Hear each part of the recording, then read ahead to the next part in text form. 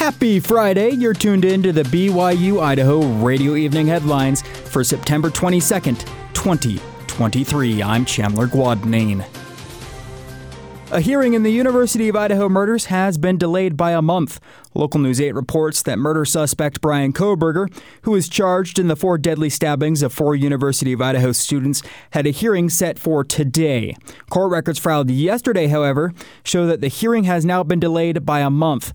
Kohberger's attorneys filed the motion on the grounds of a biased grand jury, lack of sufficient evidence, and prosecutorial misconduct by withholding exculpatory evidence.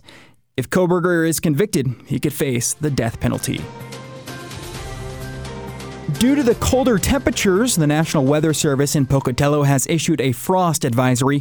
According to East Idaho News, the frost advisory will be in effect from 2 a.m. to 9 a.m. on Saturday.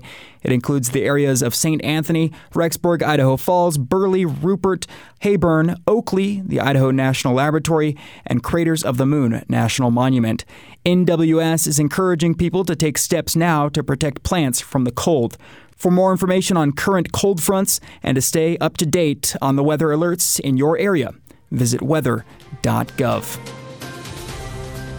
You have the chance to listen to the music of the Beatles live at Rexburg's Romance Theater. The show was called yesterday and is part of Rexburg Arts' Spotlight series.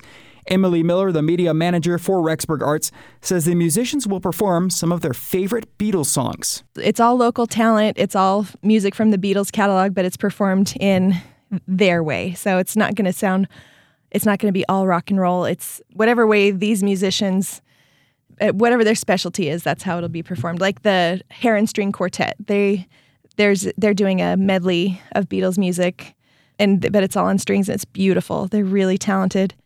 The concert features vocalists and instrumentalists throughout Eastern Idaho. The concert is tomorrow at 7:30 at the Romance Theater. Tickets are $5, and you can get them at rexburgarts.org.